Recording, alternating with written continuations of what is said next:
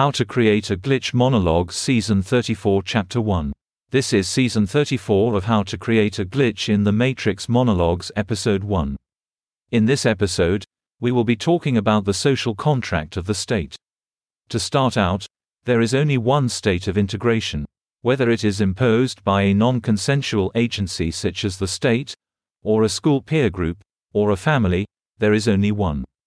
This non-consensuality, which is preserved in the self-attributions of the actor, finds its source, first, in the archetypal vocabulary of the community, second, in the accrued deference created by the actor's tonic-dominant relationships. In democratic countries, the underlying rationale for the state is the consent of the governed. This consent manifests in the democratic process. Thus, in an ideal state, the family, being a fundamentally non-consensual entity, is juxtaposed to the state, as a consensual actor. Practically, this is not what actually occurs in most countries. The state maintains a monopoly on force. This monopoly, combined with the failure to obtain the direct consent of the governed, manifests the state as a non-consensual actor. Restrictions on that monopoly on force are intended to be a social compromise manifested in the constitution or charter of the nation, which the governed must consent to. In many countries, however, the constitutional document does not reflect the direct consent of the governed. Failure to obtain the acquiescence of the governed through constitutional referendums, enacting legislation by proxy, through party politics, represents a failure of the social contract. Now, acquiescence is also a fundamental component of the relationship between the tonic and the dominant. All tonic-dominant relationships are created when the dominant accedes to the social status of the tonic, via postural releases, and deference. These motions represent the fundamental foundation of a joint or conjoined consensuality between two actors.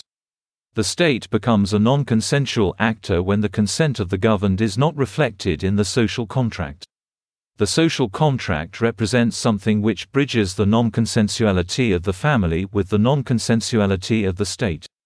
Which is to say, that it is bridged to the extent that the state acquires its rule-making authority through the attribution of matriarchal and patriarchal archetypes to state figures.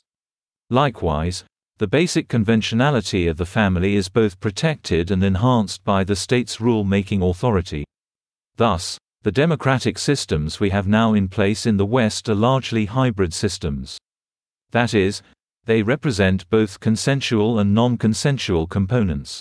Ideally, we could render the state a fully consensual actor by referendums on constitutional documents generationally.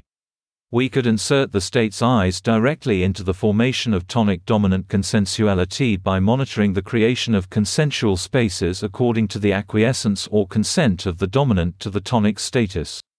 In other words, right now, the state relies upon archetypal unity between the authority figures of the state and the family, which are both non-consensual social systems.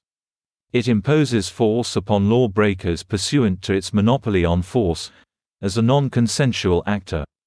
Constitutionally restricted though that force is, our constitutional documents do not reflect the will of the polity or the consent of the governed. In Canada, for example, the Charter was enacted before I was born. I had no say in the matter. But more importantly, the manner by which these constitutional documents are generalized, adjusted through the common law, is a non-democratic process.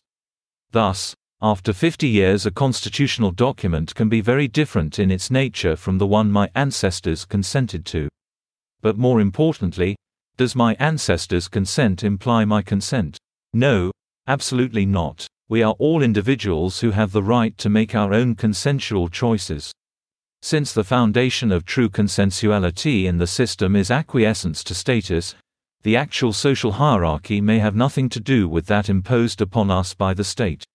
I propose a true consensual state, one where failure to engage in a consensual space is not punished, so much as it disentitles one to the privileges of the social contract. More importantly, there is an added benefit to this formulation. Not relying upon the family as the foundation of the state, which is inherently discriminatory. That's the end of the podcast for today. If you enjoyed it, please like, comment and subscribe.